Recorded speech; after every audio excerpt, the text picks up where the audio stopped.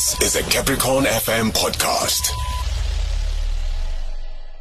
We joined this evening for a political engagement with political analyst Lukhona Mnguni, who is as well the host of Power Talk at sister station Power FM. Lukhona, good evening. Welcome to Progressive Talk. Good evening, and I nearly said good evening and welcome to Power Perspective, because now I host a show on Power 98.7, so I'm often welcoming people on the line rather than being welcomed on the line. Than being welcomed on the line, absolutely. No, thank you for joining. I was listening to you earlier today, having great conversations. You were talking about, you were talking to Sanef, of course, on one other end, which was a very interesting engagement as well. But this is an issue, of course, that you have had an opportunity to grapple with as well. The protests that we have seen around free education. Let's start here now, and we'll go back and go many directions with it. How is the government handling the issues of free education, of protests, of historical debt? Well, look, I mean, this is a historic problem itself, by the way. And I think government has not done enough to respond to the crisis. And the reports have been there. Funny enough, just to let your listeners in, the most incisive report on this matter was written by the sitting president, Cyril Ramaphosa, at least by a committee he was chairing for Dr. Blade Nzimande in 2013, which was a review of the funding model of higher education broadly. And this was following the now late Professor Palindulo's report on questions around NSFAS and issues of residencies and accommodation. So I'm trying to say in the last 10 years, there's been so much work done on this question, but there's not been enough responsiveness on the finding of these works. Part of the finding is that in real terms, government subsidy to the sector has in fact declined. And what you were seeing, in fact, I just tweeted reminiscing. My first protest was at Wits in 2007 in an SRC led by Nghamula Chauke and Mbuyiseni Ndlozi. And when I think back to that moment, we were already fighting the likes of 9.5% increase of fees, and you'd find that there'd be an increase for fees, and then there'd be an increase for residents or accommodation fees, which of course would impact meals if you were in the meals allowance space. Now, historically, what this means is that, in fact, we have been having increases in the higher education sector that far surpass what we usually use as a benchmark for any increase, which is the inflation rate in the country, the CPI. Now, because these increases in higher education, so you can imagine if you are paying both fees and residence, if it's 9% this side and 8.5% that side, your fees, broadly speaking, could be double-digit increase figures if you are affected by the accommodation issue. And this has been the trend for the longest time. I'll just make you a quick example. When I got to UKZN in 2010, a degree that cost about 23,000 rands today costs well over 40,000 rands, and this is just in a space of 10 years. So I've been saying to colleagues, there's something that's wrong with the model, the funding model of higher education. The inflationary logic has been taken as a truth that must happen at all times, which is not the case.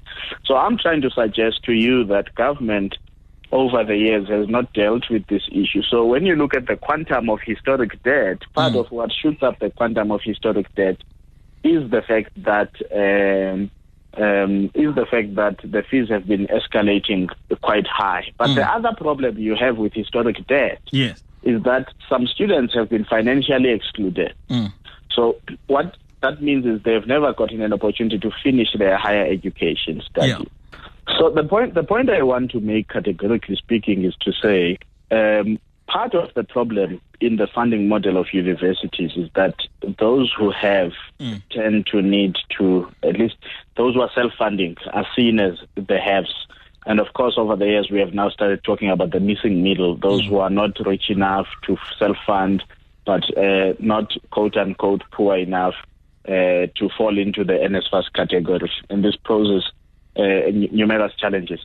But you also have the historic debt. So when we talk today and say South Africa's historic debt in the whole sector is about 10 billion rand, if you were to account how many of those are owing and are people who dropped out because of financial or academic exclusion, you'd find that the students who are academically capable and could be productive participants in the economy are being punished for people that fell by the wayside because the universities are not meeting their revenue demands and their overhead challenges.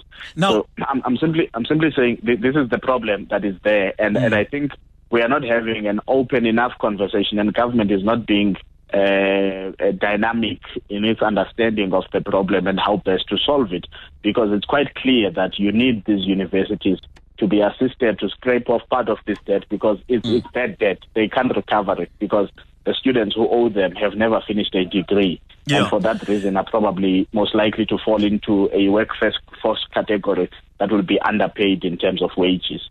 And you're saying that government not dynamic enough, and someone would say not proactive enough, because since the time you remember, since the time you were active, there's been a protest every year about this or that relates to funding. And there have been the bigger ones, there have been the different investigations. In 2017, actually, the former president, Jacob Zuma, 2017 had another commission that investigated the feasibility of free education.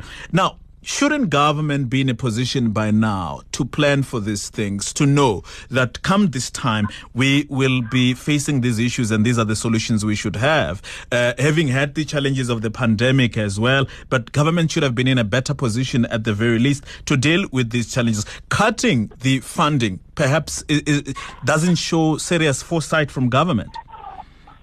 Well, of course, I mean, but the conundrum for government is twofold. In the first instance, universities are seen as autonomous from government and therefore self-governing, and they must try within their balance sheets to solve the problems that are there with the, wisdom of council and senate taking precedence to make sure that these issues are resolved. But of course, government can't run away from the fact that equally they have a duty to these institutions, because, as I say, in 2013, the Ramaphosa report also created a philosophical problem for us, because it identified university education as both having a public good and a private benefit. And this dualism in meaning then meant that the state would fund the public good part, but the student would have to fork out monies for the private benefit, because they were arguing that the individual themselves accrue private benefits in terms of prestige, in terms of employment, income, and therefore what happens in the household where they spend that income. But a rather short-sighted philosophical understanding of it, because in essence, it's quite a public good, because entirely all these, if I'm able to look after my family, it means I'm able to reduce dependency on the state. It means that I'm able to alleviate certain burdens and commitments that the state should have to some citizens, because I'm educated and I have this ability to do these things for my family. So I'm saying philosophically we also have a problem in terms of how the government understands higher education, and most people who usually use the Freedom Charter as a document that calls for free higher education up to tertiary level, they need to revisit the Freedom Charter and read it properly, because the Freedom Charter in essence calls for competition where scholarships are used for deserving students to be given an opportunity. And you can imagine Freedom Charter written in 1955 with a great deal of influence of white communists at the time. This idea of competition and individuality was quite pronounced at then, and even ANC comrades were competing for scholarships. The likes of Thabo Mbeki, who went and studied abroad, were being given scholarships to make sure that they do this study. So I'm saying to you, this issue is very complicated. It's not only just a question of foresight. It's a question of our philosophical understanding of higher education and how do we tackle the question of. By the way, let me just say this bluntly. Yeah. The problem of historic debt, which is 10 billion, is the problem of SAA, which can be given 10 billion and 13 billion. And I'm not trying to create moral equivalence here. I'm simply saying if the state took 10 billion and wiped out this historic debt, found other ways to recollect whatever some people who can pay can still pay and create that revenue, you would give such breathing space to the balance sheets of universities to a point that this at least could be averted for the next 10 to 20 years in our higher institutions. So you're also saying, with the same enthusiasm of bailing out SAA, the state has it within its power to solve this temporarily at the very least? Absolutely. And more permanently, because I appeared before the HEHA Commission on the question of higher education, fee-free higher education that was being investigated by that commission. And I said to the HEHA Commission, one of the things that we got wrong was our BEE policy. Because imagine if it was a university that owed the kind of stakes that Ramaphosa owns in some of this company, that owns as much as Petrus Motsepe owns in some of these entities, or even just 10% of what he owns, and all other BE beneficiaries. In fact, even proposed a radical policy to say Parliament should create a piece of legislation where we can identify people are beneficiaries of BE and their companies are doing well. At least 5 to 10% of what they own today must accrue to universities. That's what we call endowment of higher education. So if you go to the UK, for example, the likes of Cambridge University, Oxford University and the likes, they own land in central London, which was endowed to them by the royal family. And why is that important? It means that those who are Piccadilly Square, Leicester Square, and other areas who have now built and leased that land, they are renting directly to the universities, and therefore those universities are income generating. These are all important things for us to think about and say, how do you endow these universities? Because they can't perpetually rely on such a turbulent and vulnerable fiscus. Look, you've actually already answered partly this question I'm about to ask about how we understand higher education. The fact that the former president contributed to it may not be helping the ruling party's position at the moment. We have seen the SG saying something. Actually saw former President Jacob Zuma over the weekend also making a comment about this, but goes back to the Freedom Charter, which you've already touched on. Now, is the ruling party currently placing itself in a better position to deal with it? Some are saying the way the ruling party is dealing with this is just showing us it's incapable, that it's just surprised. No. You've got to go back to Mangaung 2012. The ruling party is extremely dishonest. I hate calling people liars on radio. So I'll use the dishonesty phrase. They're extremely dishonest because in Mangaung, by the way, the diagnosis of the ruling party was correct in that conference. Because they then said in a year's time, which would be the end of 2013, the ruling party should have come up with a discussion document on free higher education until the first degree. It's there. If you revisit the Mangaung 2012 conference resolutions, you'll find this part on the segment on higher education. But they never did it. They never committed to it because this current governing party is incapable of doing anything that it sets its pace on or it sets its sights on. They have just abandoned the ability to do and the commitment to do. So they will analyze what needs to happen, but they will not be able to do. And therefore they were unable to come up with that. And then by the time the protest came in 2015 in the higher education sector, guess what? Had they had that discussion document in 2013, had it been part of their manifesto offerings in 2014, had it been part of their budgeting and medium-term strategies by then, they could have averted entirely the fees must fall generation and the fees must fall protest. But because this governing party has lost all ability to perform on the task it set itself out on its own ambition, it just relaxes once it has made promises. The best job this governing party has is to make promises to this country. But to follow through is something that they are completely non-committal on. All right. Let me cut away from this. And I see you could go on this matter, having worked on it. On that subject, any day, even in my sleep. I read that. Now, one other issue that is there, you saw the so-called the Twitter exchange between Minister Mbalula, Minister Lindiwe Sisulu. Minister Mbalula apologized for something he said responding or relating to Minister Nkosazana Dlamini-Zuma. But when you look at all of it, really, what you do find is this issue of campaign funds, be it the CR17, is the contentious issue that the ANC still grapples with. Because in the analysis of it, what you find, he was asking Minister Lindiwe Sisulu, who funded you? And the same many ask, who funded Dr. Nkosazana Dlamini-Zuma? No, of course. Look, by the way, it's not as if they don't all have an idea. Remember, Mbalula himself has been on particular slate. He was on the slate in Mangaung for Kgalema Motlanthe, where he was running as Secretary General. And he was with Dr. Dlamini-Zuma in Nasrec. Indeed. And so he has an idea how these things are funded. He has an idea that it's not free. But what is quite unique and different with the CR17 campaign funds is that they were regulated and even trusted. Usually comrades use these things in kind.